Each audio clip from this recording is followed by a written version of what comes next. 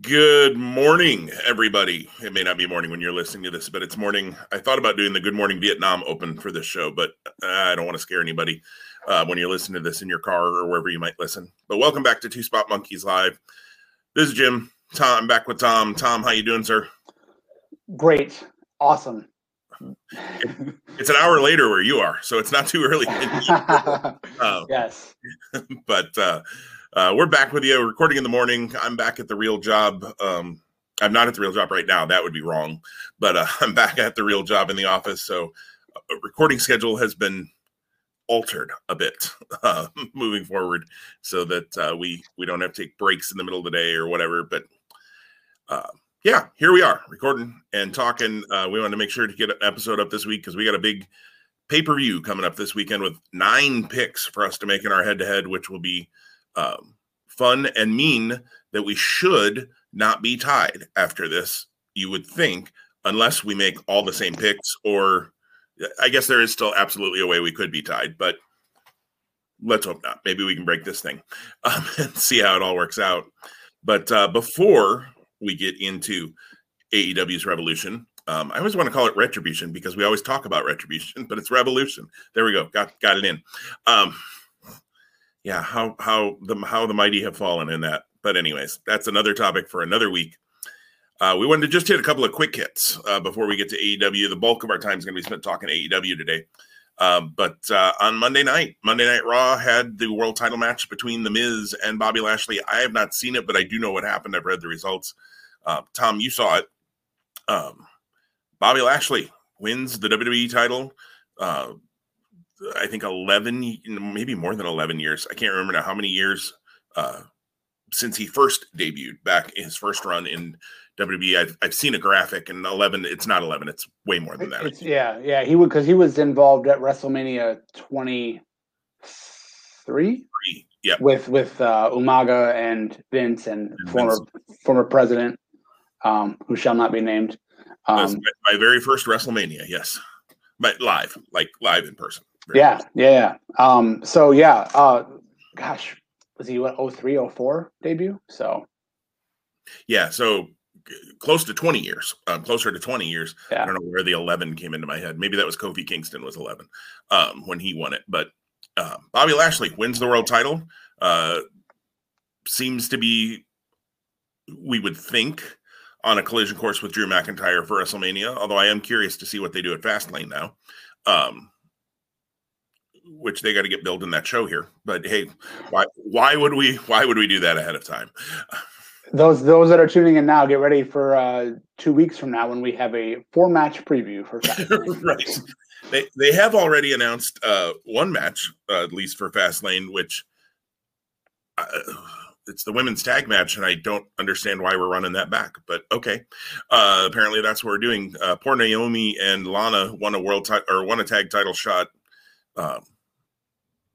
a month and a half ago, and they cannot get their tag title shot to save their life. But that's, again, maybe another topic for another day.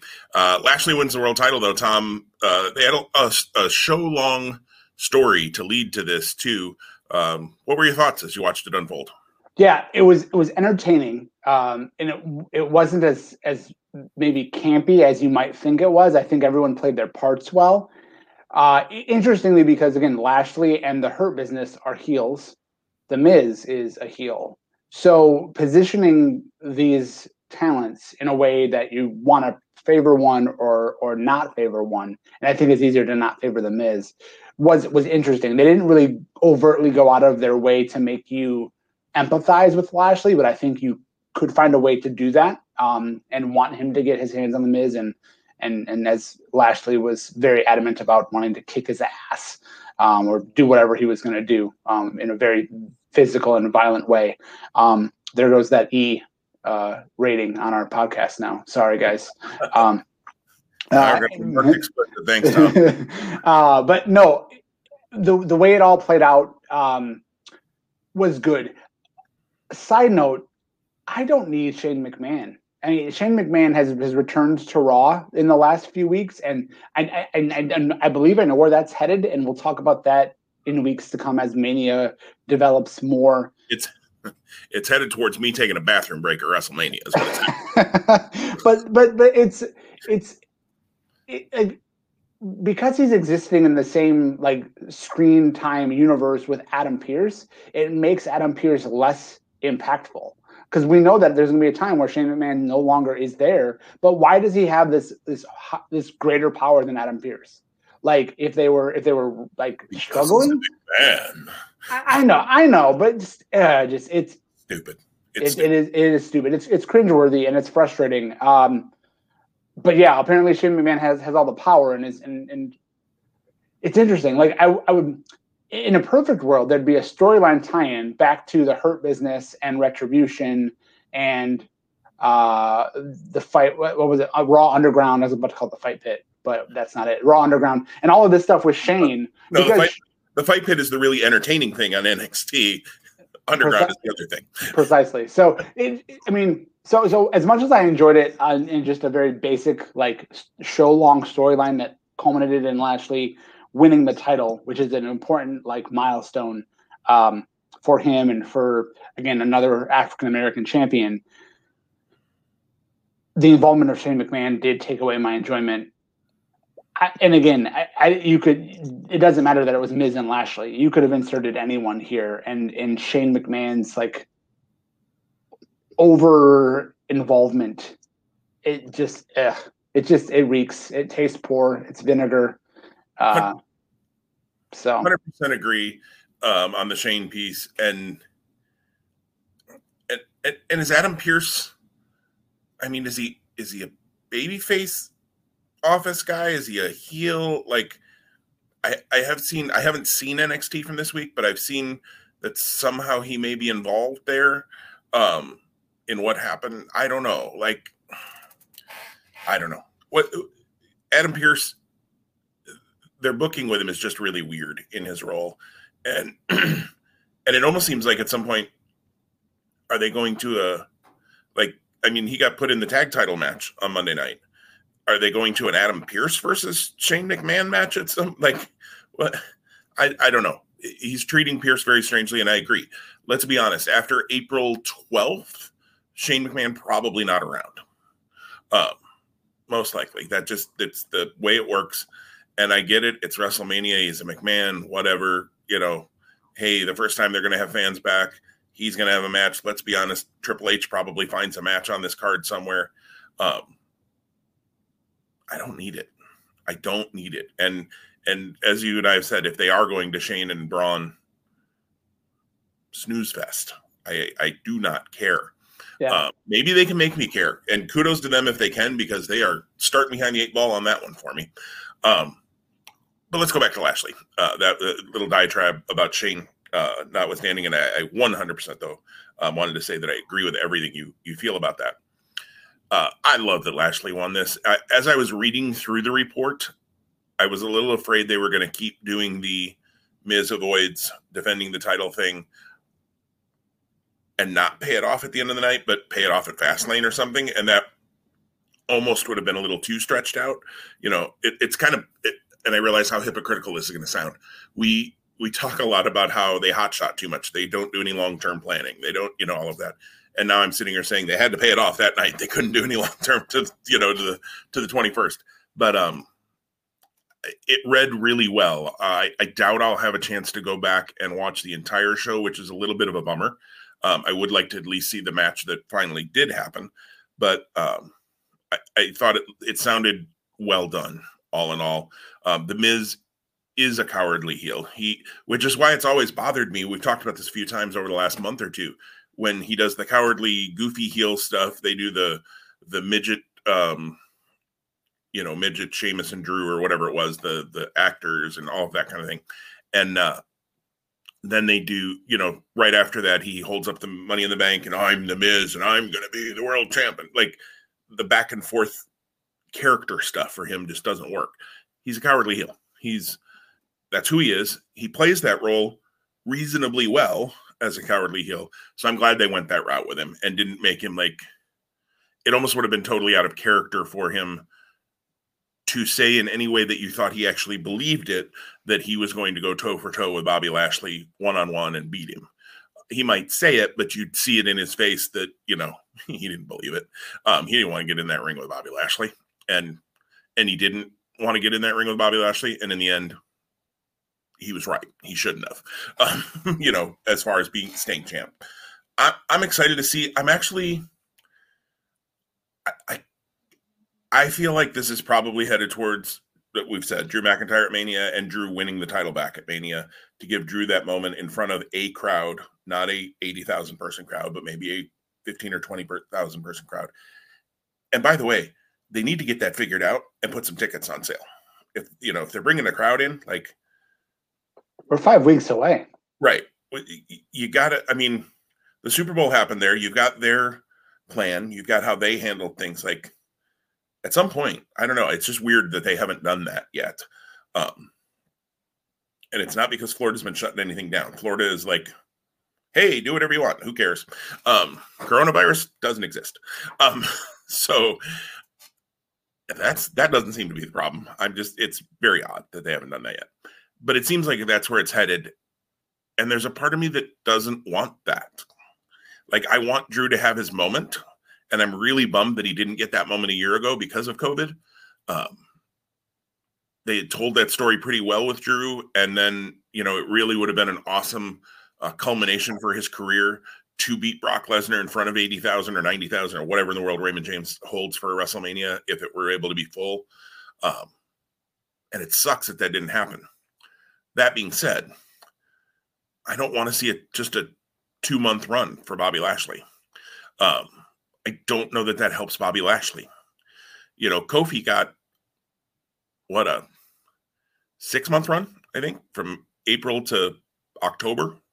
Now we can talk, there could be a whole other show about whether it was a good run, how they booked him, the fact that after a 6-month run, he's your world champ and you beat him in 6 seconds or whatever in the world it was on the Fox debut. A whole different story. But I want Lashley to have a more dominant run. I think his character deserves a more dominant run, and I think his character needs that because he is this dominant force. And if you just beat him in 2 months, and I'm sure it'll be an epic match. Lashley and McIntyre have had some really good matches in the past, not only in WWE, but also in Impact. They've had a long history there. I'm sure they will go guns a-blazing. We've talked about what we think the crowd is going to do for those guys at WrestleMania already, and I'm really looking forward to our head-to-head conversation about WrestleMania. Not necessarily for all the matches. We've already said that, but just to talk about what does it mean to have a crowd back and a crowd of that size, because this will probably be the biggest crowd we've seen in over a year at an American wrestling show. Japan has had, obviously, with Wrestle Kingdom and that, some shows, but they had rules around cheering. And I'm going to tell you right now, WWE is not going to put in the please don't cheer rule that New Japan has had. So at least I don't think they are. So I don't, that's my only fear. Like, I'm really happy about this. And yet I have trepidation because I think it's all going to come to an end in 5 weeks. And I guess I'm curious to see, maybe they'll tell a story in a way that I'm okay with it when it happens. And maybe it won't happen. Maybe Bobby Lashley is actually going to be, I think would be only the third heel to go into WrestleMania, the main event, if it's the main event, which, let's be honest, it probably won't be. It probably won't. It might main event night 1. It's not main eventing night 2. But most heels don't go in and then win or retain the title if they have it. Triple H did it. The Miz did it. How crazy that those are the 2 names I'm saying. Triple H and The Miz are the 2 that have done it. Maybe Lashley can be that guy, but I don't know. That's my only trepidation. But congrats to Bobby Lashley. Yeah, I'll say also that I'm in camp Lashley. I think that he deserves and could actually have a more sustained run. Totally agreed. I don't give WWE the credit or the trust to actually pull that off, which is a bummer. I think that, you know, in a different time with pro wrestling, this is an amazing story. I actually, as you were talking, as I was thinking about this too, and especially because Lashley did not get pinned when he lost the U.S. title a few weeks back. I don't know when the last time he actually has lost a decision, like pinfall. I don't believe he's tapped out. So I'd love for them to say, Bobby Lashley, your new world champion, has not been pinned or submitted in whatever amount of time. That to me makes Drew McIntyre's chase that much more engaging if you choose to go that route. Again, sadly, this is sports entertainment and less on the sports, more on the entertainment. I think that's a sports-centric view. Again, when you think of rivalries or you think of, all of the good like sports stories that you end up like connecting to or having like historical context for, there's that tie-in. We're on the doorstep of that for WWE if they're planning to go the McIntyre recapturing the title and having his moment route, and Lashley's a great foil in that, and you can build him in that way. That's kind of one path. I like that path. I'm not married to that path because, to your point, how fantastic would it be to have Lashley continue to be dominant from now until SummerSlam? And I'm just throwing that out. And then have it build to be something more. Because who knows? Maybe SummerSlam is that next show in an outdoor venue where you can bring fans in, and maybe you can increase capacity. We're not at a 25% or a 40% or whatever. More folks will be vaccinated ideally by that time. I don't know. It's a little bit of like wishful thinking in a way, but also like pie in the sky of what could be. So here's a story you can tell. While you were talking and you said it, I went and looked. So his last singles pin loss was actually January 4th on the Legends Raw. Riddle pinned him. I'm assuming it was a roll up, something like that. I'd have to go back and look. I don't remember. I saw the show. I just don't remember. So it wasn't memorable, and WWE could kind of pretend that didn't happen too. The story you can tell is before that match, the last pinfall loss that Bobby Lashley took was in June of 2020 to Drew McIntyre at Backlash. So there's the story. Okay, you somehow gloss over the Riddle pin on January 4th, or you just pretend like it never happened, because it would not be beyond WWE to just pretend like that Raw never happened, and that match never happened on Raw, and Riddle didn't pin him. And the last, you could say it even in a way to avoid that. The last pinfall loss Bobby Lashley took on pay-per-view was at Backlash last year to Drew McIntyre. So there's how you get away from the Riddle thing. There's your story. The last guy to pin Bobby Lashley's shoulders to the mat in a pay-per-view title match, or in a title match, because that Riddle match wasn't for the title, for the U.S. title, in a title match, was Drew McIntyre. Almost a year ago. That doesn't really work, but they'd say it. It's kind of like you're in we're in the Dallas area, but you're 3 hours west of Dallas or whatever. Yeah, they've never been shy about creating their own narrative. Right. They've been flexing and bending the truth. Exactly. So be interesting to see, and we'll have a lot to say about it here over the next 5 weeks, I'm sure. And again, what do they do at Fastlane? Right now, I don't have, unless the Miz gets a return match, maybe, but they've done away with the whole, everybody's entitled to an automatic rematch thing, which is fine with me because that gets a little bit too routine. But I'm sure there will be Miz shenanigans on Monday night where he's trying to get another shot at the title. And he should, because you were the champion. Why wouldn't you want a return match and wouldn't want a chance to get the belt back? Although it could also be that he totally pivots and just goes to the Bad Bunny storyline and forgets that he was ever champion. And we all wonder, why does it matter then to be champion if the Miz doesn't care? Another conversation could take us 3 hours to go. But that's a good transition to Ring of Honor, which is our next topic, because that's where champions and former champions do care about the titles that they win or lose. Absolutely. And the big news coming out of last week's championship edition, which you and I were both very interested to see, is that we have new tag team champions. We have Kenny King and Dragon Lee of Los Facciones de Ingobernables, which you and I both always struggle to say. But I think I got it pretty close there, who defeated the foundation of Jay Lethal and Jonathan Gresham to win those tag titles. Be interesting now to see how it all lines up for the 19th anniversary, because Dragon Lee's going to do double duty, assuming no other title changes between now and then. I believe I saw, and I'm probably not going to go back and watch it, but I believe Wednesday night on the YouTube exclusive Brian Johnson did not win the TV title. So that's correct. Yeah. I was pretty sure I was safe in that. I didn't even need to see it on Facebook to know that probably was what was going to happen. Again, Brian Johnson, a good character, but you're not putting him over Dragon Lee right now. A nice attention to detail piece with that is that Dragon Lee did come out with a tag title belt. So again, who knows if this was recorded in kind of sequence, but just the idea that happened on TV last weekend, whenever you get ROH, and then this Facebook exclusive member experience YouTube match, he came out with both belts. Again, I think I'm a detail guy when I can be, and as best as I'm able to. So that I noticed that for sure.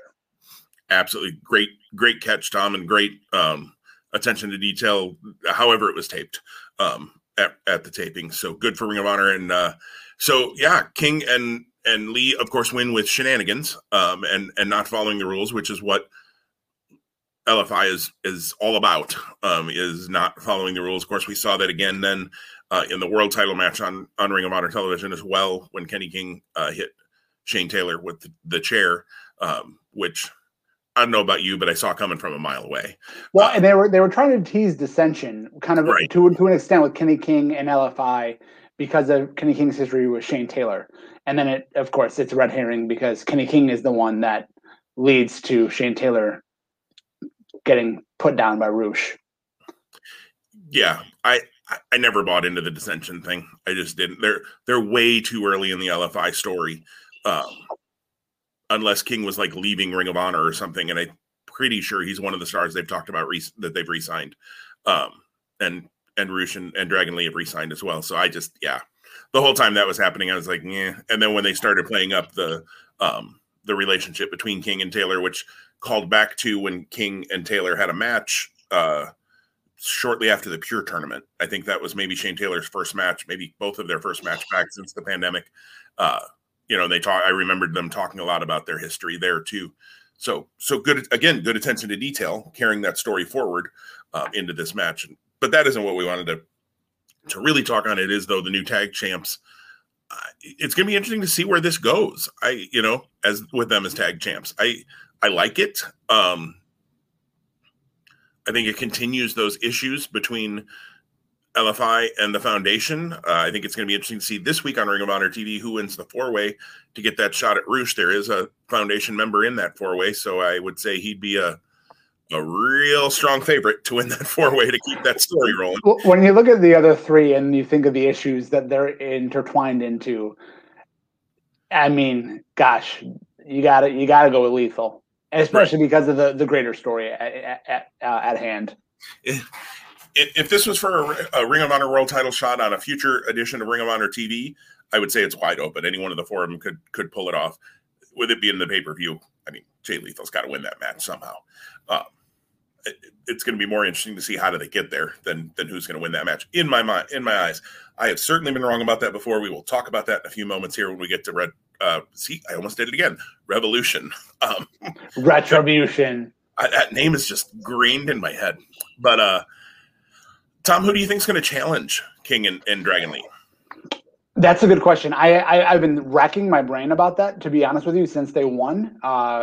And I just don't know who's out there to challenge them right now. I don't even know that I've looked back at the rankings, and I thought it was really interesting because they listed the rankings when Brian Johnson got his shot on YouTube / Facebook, and we talked about Bandito being in that mix, I think, a week ago, and I think so.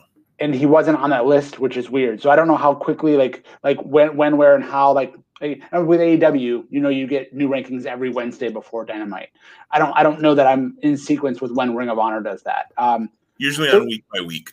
Okay, Tuesday maybe. Those are Tuesday at noon. Yeah, and I have not seen this week. I haven't seen anything this week, so I have not seen week by week. Yeah, so I think that you have to have it be kind of maybe just a random pairing, maybe, but I don't know. Like, do you want to, like, you're trying to honor the ranking system, but I don't know who falls in the rankings where. You could argue that the Briscoes make sense, even though they lost to King and Lee, for them to get the shot because Flip Gordon interference. And then two, like, talking just a little bit more about that tag title match and the way that the title change went down, the Pure rules were the reason that the foundation lost, and not by their own will, but because of the underhanded tactics of LFI. Dragon Lee's second illegal punch, which should have been a DQ, was missed by the referee, knocked Gresham cold, while Lethal had hit a dive and errantly landed on Amy Rose. So lots of stuff going on there. Again, the match quality with a coupling with the storylines on Ring of Honor in the last few weeks have been the best after the Pure Tournament. The Pure Tournament had its own path and story, which was fantastic. But now that they're shifting, it's been really, really good and really enjoyable. Yeah, I got to give. We've talked about it before. Ring of Honor is they're starting to click now, and I just wish because I don't see them going back to 2-ring maybe this year at all, and definitely not until probably fall at the earliest. Do some monthly specials. I want to give you $10, and I will give you $10 at the end of March for to pick up Honor Club so that I can see the anniversary show. Oh my goodness. Just you're clicking, you're doing some good things, like build on that. I don't know. We're preaching to the choir here, but yeah, and just as a business, if you're investing all of the time and money to bring guys in and have them quarantine and have them test and then do tapings, to not then give yourself more content for what's behind a paywall. Like, not that I'm advocating for that. If you want to give me everything that you want to give me for free on TV, great. I get that, and I'll take it. Right? I'm happy to tune in for an hour every week. But I can't imagine your merch numbers are that strong that you don't want to have other revenue streams coming in. I just don't feel like, and maybe I'm totally wrong on this, I don't feel like it would increase their cost much, if anything, to add in an Honor Club special. Maybe it would. Maybe I'm totally wrong and they can't tape another, 5 to 7 matches. I'm not saying it's got to be 9, 10, 11, 12 match show. Make it a 2-hour show. That's, that'd be so that it's a little longer than your Ring of Honor TV show, but it's not, your pay-per-view. That's fine. Make it a 2.5 tops hour show. I just can't think that the cost to do that is that much more than they would recoup in people who would pay $10 a month to know that I'm getting not only the pay-per-views for free, but I'm also at least once a month going to get this special show that I'm only going to see here. They might recap it on the TV show, but they're not, like a WWE pay-per-view, they're not going to show the matches. I know they did that during the pandemic early, but hey, they were trying to figure out what to do in a pandemic. Total pass. It just blows my mind. You can promote that new content for only $10 more a month for the cost of 2 cups of coffee at your favorite, local coffee shop or chain, whatever. We're going to give you this. Right. That you can only see on Honor Club. Yeah. I mean, yeah, maybe I'm wrong. Maybe the cost is too much. And if it is, I understand it's a business, but boy, you're putting out a ton of content that you're not, other than selling ads on your own stations and however you monetize YouTube, because I'm sure they have enough subscribers and enough views that they're monetizing on YouTube. Get another revenue stream going. Like, yeah. I know you have Honor Club, but give me a reason to want to get it. Well, and with the big matches they've been giving us on TV, they always talk about it. This match goes past the top of the hour. You can go and watch it on Honor Club. I fear for the fact that if that's the route they end up going, if at some point the rubber meets the road and we get a pure title match as the main event, and we get to the 26-minute mark and we're out of time, we got to go tune in for the rest of this on Honor Club, and then you have to pay for that. That's going to be in poor taste. If you get us there already, and again, maybe they want to reward the people who are already doing it, and if that's their prerogative, that's their prerogative. I think that'd be in bad taste because, to use your TV as a way to get you there, that path is not a path I'm in favor of. Right. Well, and the fact that the TV show doesn't air at the same time everywhere by any means would so then you're going to have the finish up there before some people even see the show. So they're gonna be like, well, I know, I understand why they say it. It gets the word Honor Club out there, but I almost hope they never do it. It's kind of like the pure rules of if somebody interferes, they're fired. I mean, it's a creative way that now if somebody is leaving Ring of Honor, you could have them interfere in a pure rules match, and then you're like, and they're fired, and you never see them again. But other than that, why have it? Because you got a corner you're painting yourself into there. And the overrun like that, you know, they don't want to be Halloween Havoc 97 when nobody got to see Goldberg DDP. You know, they don't want to do that. Don't do that on your TV show. All right. Anything else, Ring of Honor, Tom? Otherwise, no, that's good for now. We haven't talked a lot of AEW. We got a little bit of AEW conversation in last week, but it's been a little while, so it's nice that we're going to be able to really kind of dive deep into AEW here. And first of all, though, our head-to-head, we updated last week after Takeover, Elimination Chamber. Elimination Chamber was last. Get them in the right order here, Jim. And we are tied. Remind me again, Tom, what the records are. They're tied. We are tied at 20-6 apiece. 20 wins, 6 losses. 20-6. I would take it if the Cubs can start 20-6 this year. I don't think they're going to, but I would take it if they could. And if the Bears went 20-6, because that means they won a Super Bowl and more. So I got a better chance with the Cubs than I do the Bears. Anyways, so 20-6 heading into head-to-head. And again, we have 9 matches to talk about on this show.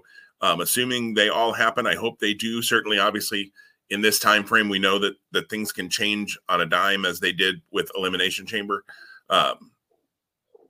Hopefully nobody gets pregnant or tests positive or has any sort of injury. So hopefully we get all of 9 of these matches, because I actually think they've done a reasonable job. Whether there's, you know, a match or two that I'm not like, I don't care a lot about, but they've tried to tell a story to get to the matches. So I think they've done a nice job of that. But let's put a little ticker up there for anybody who does watch on YouTube later. And again, remember, you can see Tom's beautiful face again on YouTube now.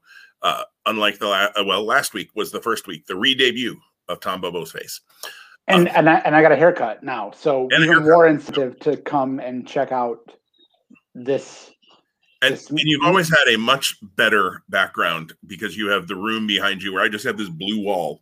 I have a green tarp that I've been intending to put up so I can have like fun backgrounds behind me, and yeah, that doesn't happen. So best light plans, right? All right, let's talk head to head. Excuse me, a frog in my throat there. We've got a coin flip to do to determine who picks first. I have a sad dog who is woken up late this morning and has now been begging me to be let outside. So I'm gonna mute my screen, run and let the dog out while you pull up the coin flipper. So apologize for those listening on iTunes and your other podcast platform. We're gonna have a minute or so, perhaps, unless Jim talks of dead air. So we'll be right. I'll go ahead and fill the space here as best as I can. I'm going to bring a coin up. Let's see. What state should we use? I have all sorts of different options here. So we're going to use a Pennsylvania quarter just for fun.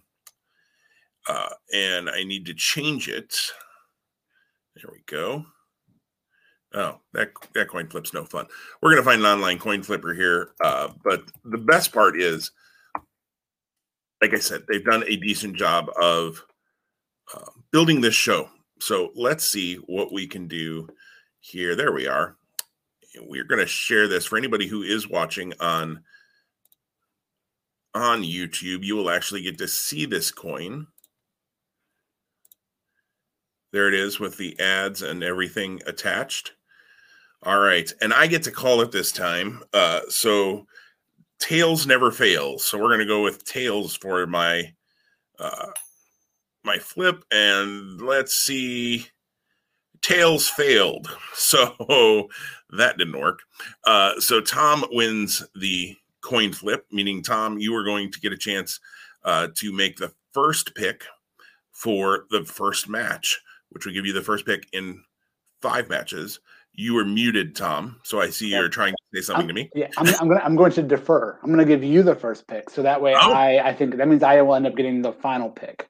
So because we're odd.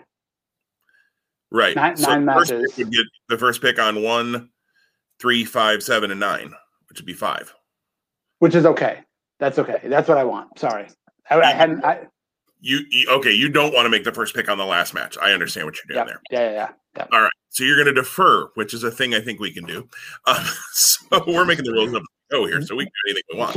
Here's the thing. The goal is that we don't end up tied here. So that way we don't have to navigate this as we go. But we are tied, so it's good competition. We are. Everybody who's listening to this, whether you're listening on a podcast or watching on YouTube, you can tell Tom and I do a ton of prep work before we come in. I was going to say, good competition, bad content. That's what you're here for. Right. Tongue in cheek. All right, so the buy-in match. So I'll make the first pick then. Thunder Rosa and Riho are taking on Britt Baker and Reba. Of course, Thunder Rosa and Britt have had a ongoing battle for months now, which is great. Thunder Rosa, Riho, and Britt Baker are all excellent in the ring. Reba's not bad in the ring. They're booking her as a character that's, a little more comic relief, I guess, than anything. And Britt's, I don't want to say Britt's heavy, because she's not her bodyguard or anything like that. It's not, that style. It's just her, more her lackey, I guess, than anything, and the one who helps her with her shenanigans. Not going to spend a ton of time on a buy-in match. The buy-in matches, typically buy-in matches and kickoff matches, you want the baby faces to go over. I think when you look at this, the way they booked people, one of these things is not like the other. I think Reba somehow screws it up. And whether she takes the fall or she causes Britt to take the fall, which I actually think would be the better way to go, I think Thunder Rosa and Riho are going to win this match. Yeah, I thought this feud was going to come to an end between Thunder Rosa and Britt Baker in the tournament, and it didn't. I guess it didn't. Maybe it did. Maybe it clearly didn't, because we're still here. I also thought that we were going to end up with a different finalist for the Eliminator tournament as well, with a couple of the ladies in this match being potentially involved. I think you're right that Reba, not Rebel, is the person that takes the fall here. Like, that makes the most sense.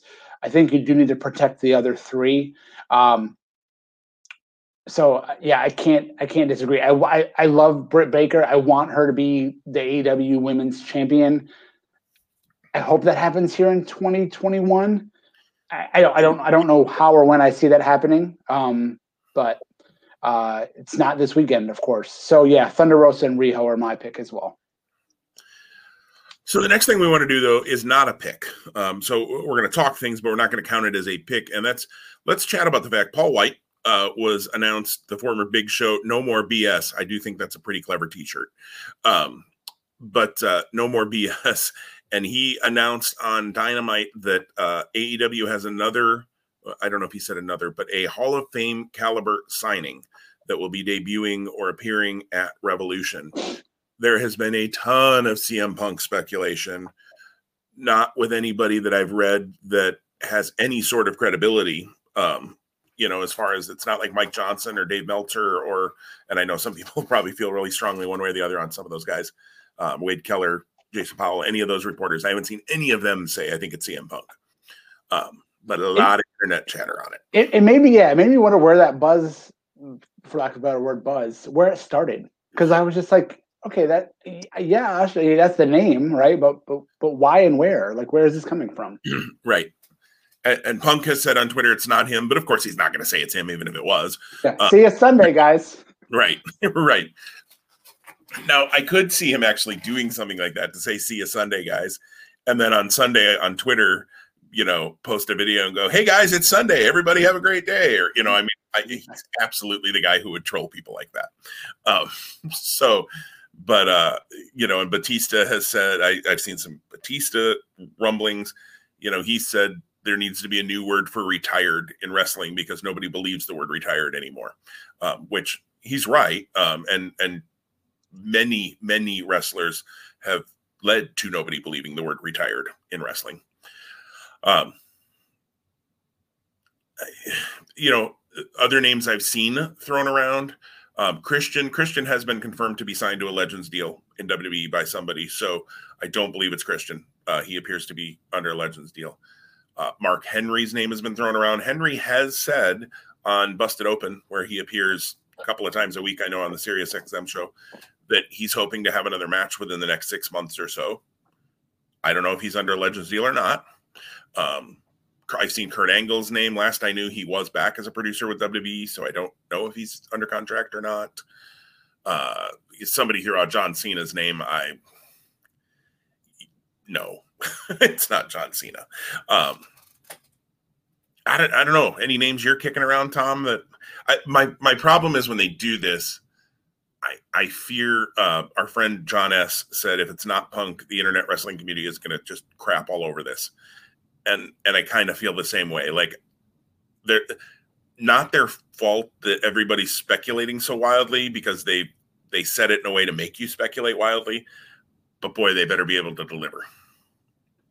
Yeah, there are no names that are coming to mind for me. Just because I don't typically spend time thinking about guys that aren't active in the mix.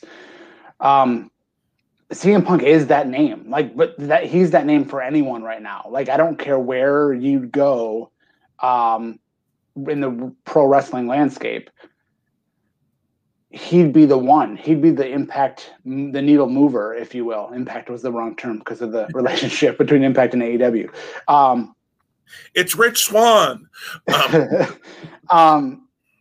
it's also, I know why AEW does this based on the interviews I've read and heard with Tony Khan and kind of the good aggressive kind of approach they're taking. It's also dangerous territory, because how many times do you do something like this or tease something like this and not meet folks' expectations? That's kind of the worst. That's the worst case scenario, right? And again, I don't think you're never going to please everyone all the time, and because of that situation, you set people up for disappointment. Now, that being said, disappointment on your own end is only based on the expectations you set. So if you don't set expectations, like right now, I until that announcement came out on Wednesday and then the speculation started to rumble more yesterday, I thankfully haven't emotionally connected to any of it. And I care, but I don't care. So I'm not going to be disappointed, I don't believe. I'll be interested to see how it plays out. Interesting that you're using your last big signing, which this could have been that. You could have waited and announced Paul White on Sunday instead of 15 days ago, whenever it was. And that would have been impactful, because I think that no one thought of him as ever being where he is. The first time I saw the Paul White as All Elite meme picture, whatever you want to say, I actually had to look at who posted it, because I thought it was a Photoshop. My initial thought was, no, he's not. And then I went, that's All Elite Wrestling that posted that. That's not, Joe Schmo on Random Wrestling Group 101 on Facebook. That's from All Elite Wrestling. Oh, Paul White's in All Elite. Okay. Yeah, I don't know who it's going to be. I hope whatever they do with the person is interesting. But, and I have seen the Brock Lesnar rumble as well. And he would be the only other one that I could see besides Punk at that level that would make you go, holy stuff. I mean, John Cena would be too, but again, that would be the most shocking to me outside of Vince McMahon himself appearing on AEW. And I just don't ever see John Cena doing that. And that begs the question, like, wouldn't you think that WWE would be now with Paul White's signing and just the longevity that he had, wouldn't they be more proactive and like looking to like lock guys up? I would think that'd be the case. Maybe I'm wrong. Maybe they really don't care. Maybe they're like, listen, we have our assets, we have our guys that we know are, as much as we knock on them for not building towards the future, we've got our cupboards full. We're not worried about the guys that are out. But like a Brock Lesnar, you would think that they would. You'd also think that Brock Lesnar, unlike CM Punk, would go and say, hey, Vince, I need to let you know I've got an offer.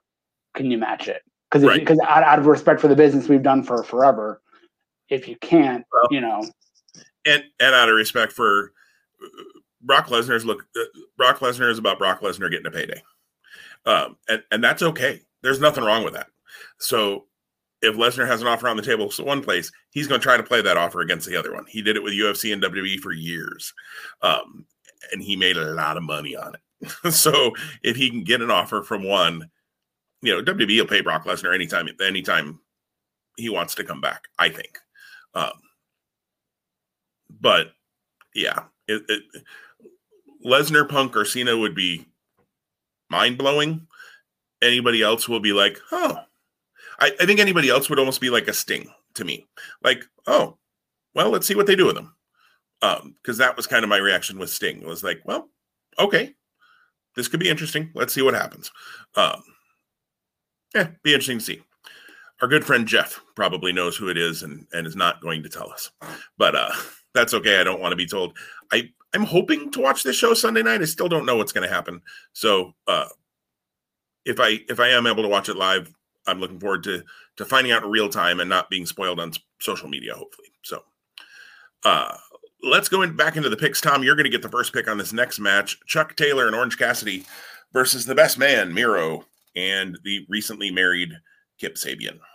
Yeah, I'm excited for this match. I feel like it's gone from kind of really hot to a little bit of a simmer because of the length between the wedding and when this is happening, and there isn't a whole lot of physical interaction with these four, but the connection and the vibe is there, and I think it's going to be a fun match. I think this is the spot where Miro destroys Charles as a way to get his revenge for being handcuffed and embarrassed at the wedding.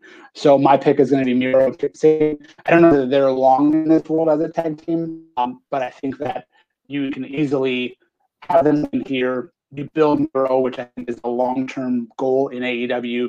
You protect Cassidy because he's, even though I think he's Teflon, you don't want him to be taking the pinfall. Chuck Taylor, sadly, until Trent returns, which I think is not until later in this year from injury, he's going to be one of those guys where, unfortunately, we talk about the Erics of the world, the sad other tag team partner who kind of middles about. Thankfully, Chuck Taylor here has his other best friend in Orange Cassidy to give us this match, but I think you let Miro and Sabian win. You put some finality to this feud, and then the guys go their separate ways.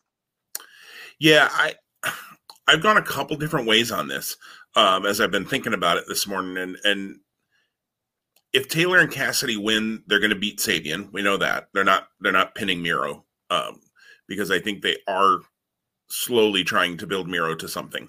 But I think you're probably right. I think somehow they get Cassidy taken out, whether they handcuff him or they neutralize Cassidy and it becomes the beat down on Chuck Taylor. And I agree with you. Chuck Taylor is a guy who probably until Trent comes back is going to take more L's than W's. But kudos to AEW for A, keeping the storyline going, and B, finding a way for at least now to keep using Chuck Taylor while his tag team partner is hurt. Because unfortunately, on the other show in WWE, Ivar gets hurt, and now Eric is chasing the 24/7 title around, and he's not I guess the Viking Raiders weren't portrayed lately as world beaters and big tough guys anyways, because they were battling trash monsters. But nonetheless, I know I can't let the trash monster go.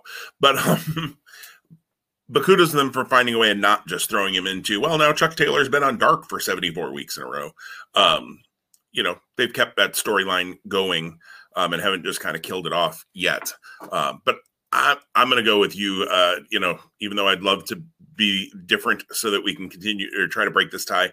I just don't see Miro being on the losing side in this one. He's a force. So, all right. So before we jump into this next pick, I do have to let you know, I've gotten a call from my high schooler, and there was a COVID positive test at her school, and she needs to be picked up because of contact tracing. So I don't want to rush our picks, but we have to rush through our picks because I need to get her, unfortunately. So, and this pandemic is a pain in everyone's butt, but this is just one more example of how that is the case, because she's a student athlete as well. So now she's going to have to miss basketball. So here we are. So yeah, so I want to get through.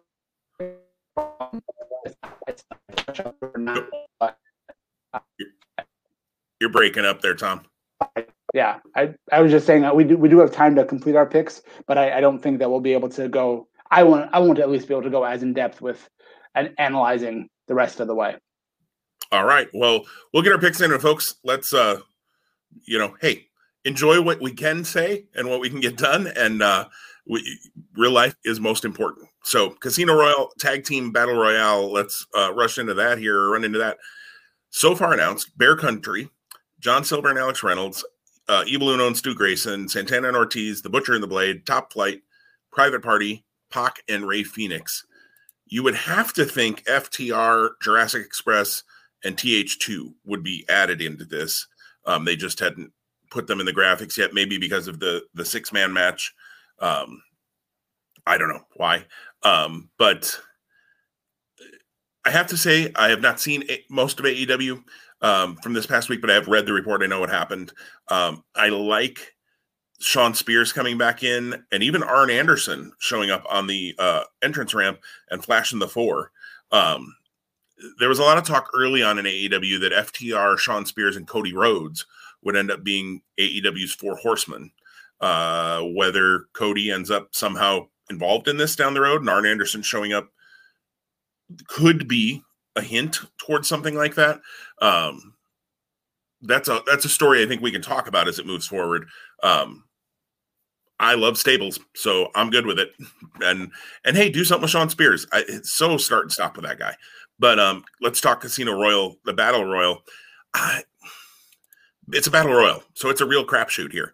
I can certainly run through teams that I don't think are going to win it, but I think you're looking at Pac and Ray Phoenix having a really good shot at winning this. I think FTR would also be a really good shot at winning this, and maybe Jurassic Express. Probably your top 3, and 2 of those 3 aren't officially announced, but I'm just going to assume they're in the match. I'm going to go FTR. I'm going to go FTR winning this Battle Royal. I just think it makes the most sense to keep them in the tag team hunt. They've been talking about trying to get back to the titles. This would be a way for them to get that shot. That's a smart pick, and I hope they get added. I was actually really hoping for FTR versus Luchasaurus and Jungle Boy in a 2-on-2 singles. We didn't get that formally on after Wednesday, after what played out. I haven't seen any buzz about that. And this is a loaded card already with 9 matches, including the buy-in. So that may still be coming, but I don't think it's coming Sunday. So it does make sense that those teams would be added here. If they don't, it kind of seems like a missed opportunity. Right. The other element here that I think of an unannounced team that could be in the mix that would make a lot of sense and be a long-term story would be the Good Brothers. That would be fun. But I don't know if that's possible. I had to think it's possible, but I don't know that it is. So I'm going to stick with a team that's on the list, and I'm going to go with the team that looked strong on Wednesday, and I think it'd be a fantastic tag title match whenever that happens, and that's going to be Pac and Ray Phoenix to win here. So we have our first different opinion. Absolutely, we do, and I agree with you. If it's Young Bucks or Jericho and MJF, but I think you may have tipped your hat to who you might think will win that tag match when you said fantastic match. If it's Young Bucks versus Pac and Phoenix, sign me up. That would be really, really fun to watch. We'll get to that tag match in just a few here, but let's move on to the Face of the Revolution ladder match. Cody Rhodes for a future shot at the TNT title, currently held by Darby Allin. Cody Rhodes versus Pentagon Jr. versus Scorpio Sky versus Lance Archer versus Max Caster, versus someone, a mystery person. So now we got 2 mystery people. We got a Hall of Fame caliber person who we assume is not the one in the Face of the Revolution match. At least that would be weird to have a Hall of Fame caliber person who probably is older as the Face of the Revolution. Of course, we got Cody in here, who's no spring chicken himself. I mean, he's not really old. I mean, he's having a baby. But, so this would be you, Tom, making the first pick on the Face of the Revolution. Yeah, I wish that there was a mystery partner or mystery opponent in this match. We had the full scope of these guys. I love the talent involved. I think it's an awesome and fun, diverse mix. It's got me really excited to see the match. Again, I don't know if I'm actually going to watch this. My brother has informed me he's opted out of coming over because of his work obligations. So that changes cost for me, which is also then maybe a factor of whether or not I do make this purchase or not. So that's tough because I really want to see this show. I just struggle right now with the disposable income of $50 or $60 for it. It's just not the best fit right now. My pick here is Scorpio Sky. I love the guy. I'm high on him. He was doing something with Shawn Spears when he was on commentary on Wednesday in the qualifier. He talked about how he had been injured and he was coming back here. I think that Scorpio Sky Darby Allin would be an awesome match. I think it's a good way to reintroduce Scorpio, but also have Darby get a win over an established talent, unless they wanted to transition away from Darby as champion. I don't think that that's where they're headed, but I think of the guys here, I don't want to see Cody versus Darby again. Pentagon will be awesome, but if he's back in the mix, it seems like he and Ray Phoenix are the natural pair, or they're going to do something with Death Triangle at a greater extent.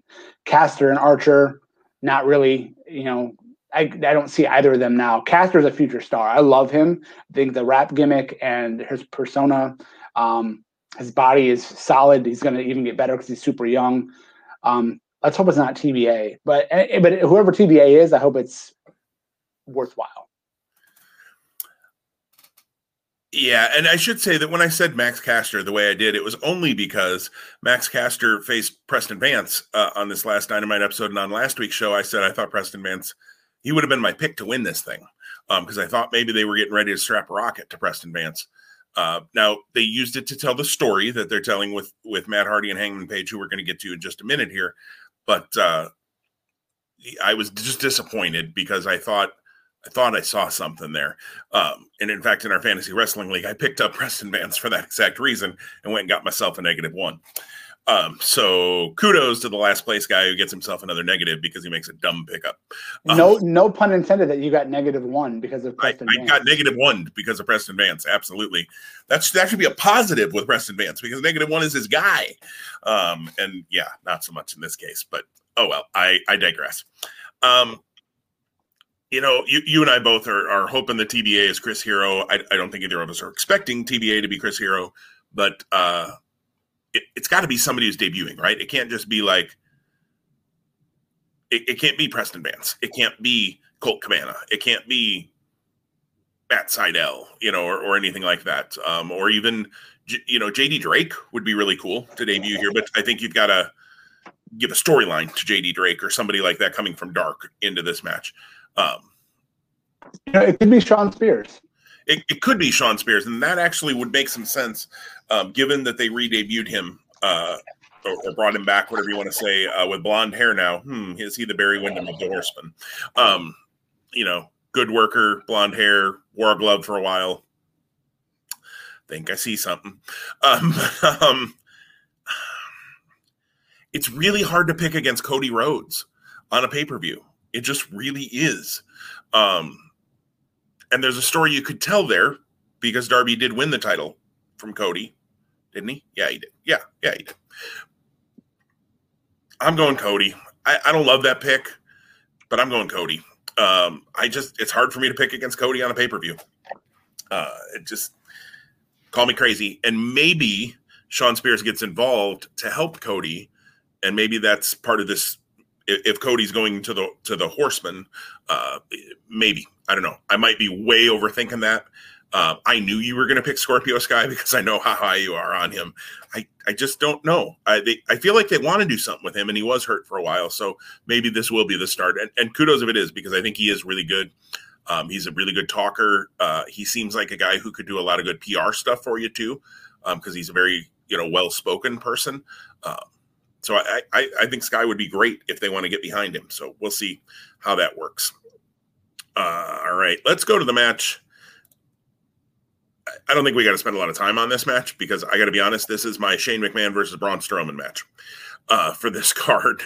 The big money match. The winner gets the other one's Q1 earnings, which they haven't, unless they said it this week, they haven't even said, like, is that a lot of money? Is it not a lot of money? I don't know. They both had figures.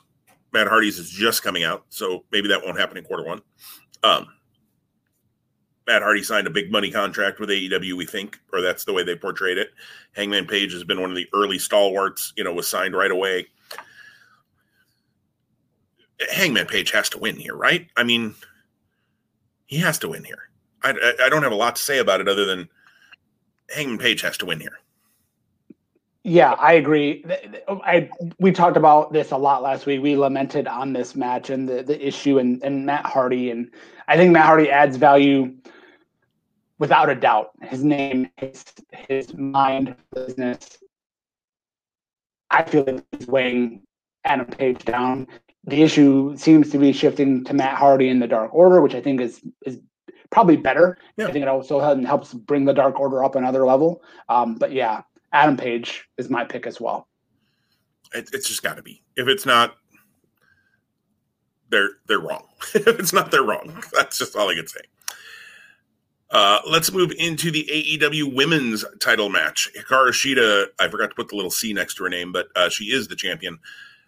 Defending versus a surprise winner, I would say, of the women's eliminator tournament, Ryo Mizunami. I have to admit, other than what aired on Dynamite and the matches that happened on Dynamite, I have not seen any of the eliminator tournament. So I am not really familiar with Mizunami. I'm looking forward to watching as I finish Dynamite later this weekend sometime. I'm looking forward to her match with Nyla Rose to see a little bit more about her. But I don't know. Tom, you have the first pick on this one, though. Yeah, she does retaining without a doubt. You don't switch the title here, despite the fact that Mizunami looked great in the tournament and looked strong. I was really nervous on Wednesday that they were going to put Rose over and have Rhoda, because I think there's history there, of course. But then I thought, oh my gosh, if you do that, and then you have to give the belt to Nyla Rose, because you've burned her, like you burned that talent, and we talked before here. We talked the end of last year quite a bit that it was going to take some time to rehab Nyla Rose. I think the tournament did that, and she looked strong in defeat. And I think she's more of a featured talent in the long-term scope of AEW. But I think that beating Mizunami adds to the credibility of her reign as champion. So she does my pick. All right. I'm with you. I haven't seen a lot of Mizunami, so I feel like I can't say a whole lot about this match. Sheeta's been awesome as champion. And I agree. I was a little concerned they were going to go, when I saw that was the final, was going to be Rose and Mizunami. I thought Rose would have won. If we were doing a pick 'em for Dynamite last week, I would have picked Rose. No question. And I just feel like I've seen Shida Rose enough. So I'm glad they went a different direction. Again, if I end up watching the show on Sunday night, or if I end up seeing it sometime later, I'm looking forward to seeing this match because Shida's awesome. And I've heard good things about how Mizunami looked. So I would be looking forward to seeing this match for sure. But Shida's keeping the belt. I think there's way too many stories to still tell with Shida. And unless Mizunami is actually coming in full time, putting your title on someone who isn't going to be in the U.S. all the time, probably not a great idea in this current climate. So, although, hey, New Japan kept the U.S. title on Mox, so whatever. Spoiler, if you hadn't seen that. Sorry, Tom. No, I'm good. I'm caught up. Okay. Right after I said that, I was like, oh, I don't know if Tom saw that, but now I just ruined it. All right, let's talk that tag title match. The Young Bucks defending against Chris Jericho and MJF. I got to say, MJF has lasted longer in the Inner Circle than I ever expected him to last. I thought that was going to be a couple of weeks and done, blows up. So they've done more of a slow burn with, let's be honest, we know it's not going to last. These two can't coexist forever, Jericho and MJF. Jericho and MJF as the almost are they, aren't they oddball champions could have some legs. But I just don't think that's where we're going. I think we see Sammy Guevara reappear here and be the reason that the Young Bucks end up winning, not because he helps the direct, no correlation between Guevara and the Young Bucks, but Guevara costing Jericho and MJF, somehow distracting, interfering, whatever. And that we haven't seen Guevara since he quit the Inner Circle. So I think this is where Guevara makes his reappearance. Guevara could be the TBA in the ladder match too. I just don't think, unless that ladder match happens after this, I don't think that makes any sense. His first time reappearing should be something around this. I think Guevara interferes, and I think the Young Bucks keep the titles and move on. Because at some point, you think we got to be getting Young Bucks, Good Brothers. I liked your idea of the Good Brothers maybe being in that tag battle royal. Hadn't thought about it. Makes a ton of sense. Um, yeah, Young Bucks are winning this match. Yep, we agree on picks here. I love your idea. It was where I was possibly headed to. Sammy Guevara appearing here, showing up, makes a lot of sense. Jericho and MJF taking pinfall losses is something that we haven't seen in AEW. That is a key thing to keep an eye on, even if it's dirty, because Guevara does interfere. It's really funny to see Jericho didn't want to eat the pinfall, and like it could have been MJF, but somehow, some way he gets out of it, and then the heat grows between Jericho and MJF because again, you're right, they're them being together as kind of in the same boat and pretty much on the same page has certainly lasted a lot longer. The issue towards the point is Guevara. I think MJF probably will experience the second pinfall loss, if not here, and that would make a lot of sense. You know, in the long term, in the build of way ahead, probably what we're getting at Double or Nothing or sooner, who knows? But yeah, Young Bucks retain again, and the emotional component of this, and what's going on when you get to the segment that last Wednesday. It's good. It's kind of a press conference with Inner Circle, and the Bucks come out and spoiled that, and it led to a brawl. That wasn't bad.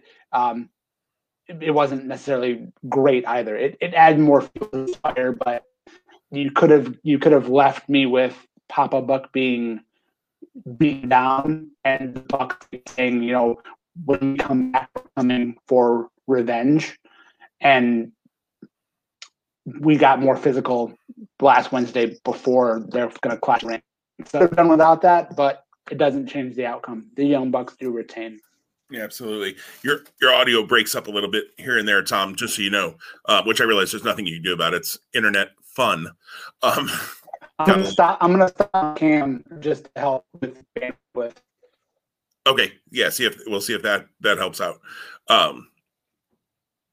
But I think we got all the main points in what you were saying. I agree. That actually would have, the Papa Buck thing and the Bucks are coming for revenge at the pay-per-view would have been a great hook, or I don't want to say cliffhanger. That's not the right word, but to kind of give them some retribution, for lack of a better word. Not stable, but to give the Young Bucks some of their retribution, and Jericho and MJF some of the comeuppance already is a little weird. That being said, a couple, from what I've read, a couple of cool, I don't know, cool might be the wrong word, but a couple of cool cameos, at least in the press conference, from folks as well. So, Tom, you get the first pick in the street fight. Sting in his first match in years, in a street fight match with he and Darby Allin versus Team Taz's Brian Cage and Absolute Ricky Starks. You got to believe other members of Team Taz, Hook, and Powerhouse might get involved as well, maybe even Taz himself. But what do you think is going to happen here in the street fight? I'm excited for it. I believe it's going to be like we talked about before, a cinematic match, which makes a lot of sense, especially if this is the semi-main and the no rope barbed wire is the main. It gives you time to set up that ringside area while you show a match on the screen. This also has been really good in terms of build. Before I talk about my thoughts on the match and kind of where I see it going, you were in '97 just and you weren't connected to all the promotion. A potential dream match fantasy-wise would have been. You might want to maybe re-say that, Tom. You broke up real bad there for a second, so we didn't hear you. Sorry about that. '97 dream match would have been Sting versus Taz. If you would have said no promotional boundaries, not that it would have been a good match, but I think the two guys, and Sting and Taz, were arguably two of the hotter talents across the world. So I think that element of this match is interesting. We can go back 24 years and rekindle that. And that wasn't an issue then, but that's a fun kind of connection here. Sting and Darby are the pick to win. I think this is where this feud comes to an end. If I'm wrong, I'm going to be interested how it continues to develop. I don't know how you do that. think I think the shift Darby and like I know that's probably not going to go anywhere, but I want to see Darby be an active TNT champion. Oh, are you there? Yep, I'm there. Okay. I didn't catch the end part there, Tom. Sure. I was just saying I think we need to shift and have Darby becoming a regular defending champion of the TNT title. Totally agreed. Yeah, and Sting and Darby was your pick, if I heard you right. That is, yep. Okay. Yeah, I don't know why our audio today is just gremlins. I'm going to agree with you. Sting and Darby, I think, is my pick as well. I just don't think you have Sting come back for his first match in however many years it's been and then beat him. Ricky Starks seems the most likely to take the pinfall here. I think either Starks or Cage could get pinned, and I don't think it would hurt them that much. But especially in a street fight, you've got the Gaga and all that kind of stuff. But I just think Starks probably takes the fall here. Probably to Sting, which for Starks I would think would be like a really cool thing. Like, hey, I took a fall to Sting. Cool. I don't think he's going to be upset about that. It's not, I took a fall to a 62-year-old man. Dude, it's Sting. Like, you're okay. So I think it'd be fine. And I agree. This has been a okay build, a reasonably good build. I feel like it kind of has been this until a week ago or so. It had kind of been the same thing for a couple of weeks. So I was glad it started to accelerate a little. But I did like, I think it was a week ago, they had 2 weeks ago, they had the image of Cage and Starks dragging Allin in a body bag behind a car. And then I liked that Sting brought Allin back by dragging him behind a car, like basically showing like Darby Allin likes that. And then Allin comes in on the zip line, which is, somebody made a point on Facebook, and I think it's a good point. It's one of the first times we've seen that. I think even since the Owen Hart tragedy, we just don't see a lot of the repelling kinds of things anymore since that. Even Sting didn't do as much of it in WCW. I think he did it some after the Owen Hart thing, but for a little while he did not, if nothing else, out of good taste. But nonetheless, that was pretty well done, I thought. Darby, I thought the zip line was a little slow getting him in the ring last week, but nothing you can do about that. You're on the zip line, right? So I think Sting and Darby get this win as well. I think it'll be fun. I think, it'll be a plunder match. If it is cinematic, which I think makes a ton of sense the way that you've laid it out, that it be the cinematic match. Everybody's focusing on that while they're setting up the ring for the main event. I just think that makes a lot of sense. Well, let's talk, Tom, the last match of the night, the AEW World Title Exploding Barbed Wire Death Match. It's like the longest title ever for a main event. Kenny Omega defends versus Jon Moxley. This is a story that literally has been going on since the very first AEW show back at Double or Nothing in 2019. They've been telling this story along the way. The twists and turns with Impact and with Kenny being the heel and all of this, and Kenny being the heel who booked the exploding barbed wire death match. We talked about that last week, that's a little bit like, interesting. I can go either way on this match, but I just don't see Omega losing the title yet. I think there's a lot more to the Omega title reign before we take the belt off of him. I think it's way too soon to do that. And I think that if we eventually are headed towards Adam Page being a world champion, which you got to think is still the plan. That seems like been the plan since day one. Page beating Omega somewhere down the road, whether that be Double or Nothing, whether that be later in the year, All Out, something like that. There's a lot of story there with Page and Omega. So a lot of meat on the bone they could tell there. I think depending on how this Impact, New Japan, whatever, crossovers, how long they're going to go for, I just think there's a lot more meat on the bone with Omega as champion in the role that he's in. This is going to be a spectacle. I hope that it's not a cringeworthy in the way that it just comes off really cheesy spectacle. I hope that it's an entertaining spectacle. I think it will be with the two guys who are in it. But I'm going Kenny Omega to retain the title in the exploding barbed wire death match of doom match. Yes, I agree with your pick. Omega retains here. I expect a spectacle. I think you described it really well there. I think that because they are acknowledging the history of the match at Sushi Onita and on Dynamite last Wednesday, kind of speak to the violence of this and the this type of match.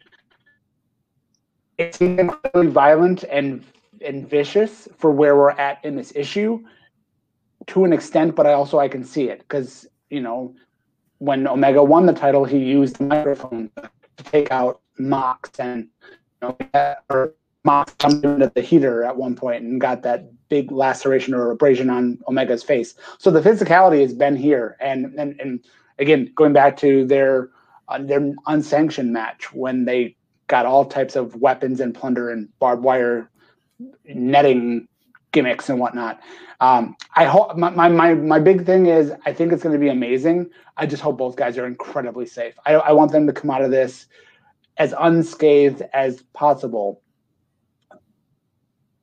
as best they're able to. So and I don't know where Mox goes from here, which will be fun to develop if he doesn't win. If he wins, then that's even another interesting path because who then would he face as a future challenger? So there we are. There we have it. All of our picks, and we are pretty consistent with the exception of two matches. So our two differences are both of the matches.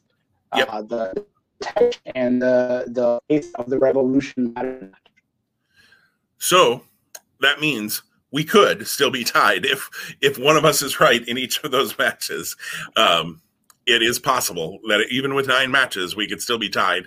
But it's also possible if we're both wrong, and let's say Bear Country wins the tag battle royal. I don't expect that to happen, although I like what I've seen at Bear Country. And Pentagon wins the ladder match, then maybe we're still tied at that point too. We could both be wrong. But we'll see on Sunday night. We will see how it all plays out next week. We haven't even talked about what we will talk about next week, but we'll have a lot to talk about. It looks like next week. There's some sort of major announcement coming around NXT. I know that's all I know about it. I haven't seen NXT, so I don't know the context, but there's some sort of major announcement coming. I have read rumblings. So here's a not spoiler, interesting thing that might be coming, Tom. Of course, there's a lot of talk about is NXT moving to Tuesday nights, which might be happening, but also talk that TakeOver may happen WrestleMania weekend, but it might be on Thursday. And it might be a 2-night Wednesday, Thursday thing. So you would then have NXT on Wednesday night, TakeOver on Thursday night, SmackDown on Friday night, WrestleMania on Saturday night, WrestleMania on Sunday night, Monday Night Raw, Tuesday night potentially would be when NXT would move to Tuesday nights. That's a lot. Holy smokes. And I'm on vacation for that entire stretch. I know you are. And I'll be traveling, so I don't know that I have enough room on the DVR. Right. You might have to call your cable company and see if you can bump that storage limit up by any chance. But that's just an insane amount of things. At least WrestleMania, which will be a huge portion of the memory you would need, won't be on the DVR. You'll have it on Peacock. So, but yeah, good luck catching up on that when you get back from vacation, my friend. I need a vacation from my vacation just to watch wrestling. And I have trivia nights within there somewhere. And when am I supposed to watch any of this stuff?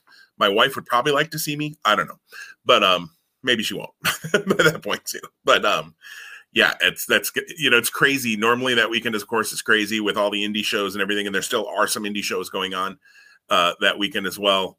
And try to factor all of that in if you want to see any of those. If they book things that you want to see too, good luck. Anyways, more to talk about in the future. Tom, I know you got to go and get your high schooler. Prayers that all turns out well there, and that everybody stays healthy This is the world we live in right now, unfortunately. But we've been so good. 9 months into the school year, 7 months into the school year, and again, that's just isolation and not actual enough impacted by that. So thanks for sticking with us. Sorry, folks, for the audio issues. We'll try better. I always do next week. Absolutely. Everybody stay safe, stay healthy, and we will see you again next week right back here on Two Spot Monkeys Live. Thanks for joining us. We'll talk to you soon.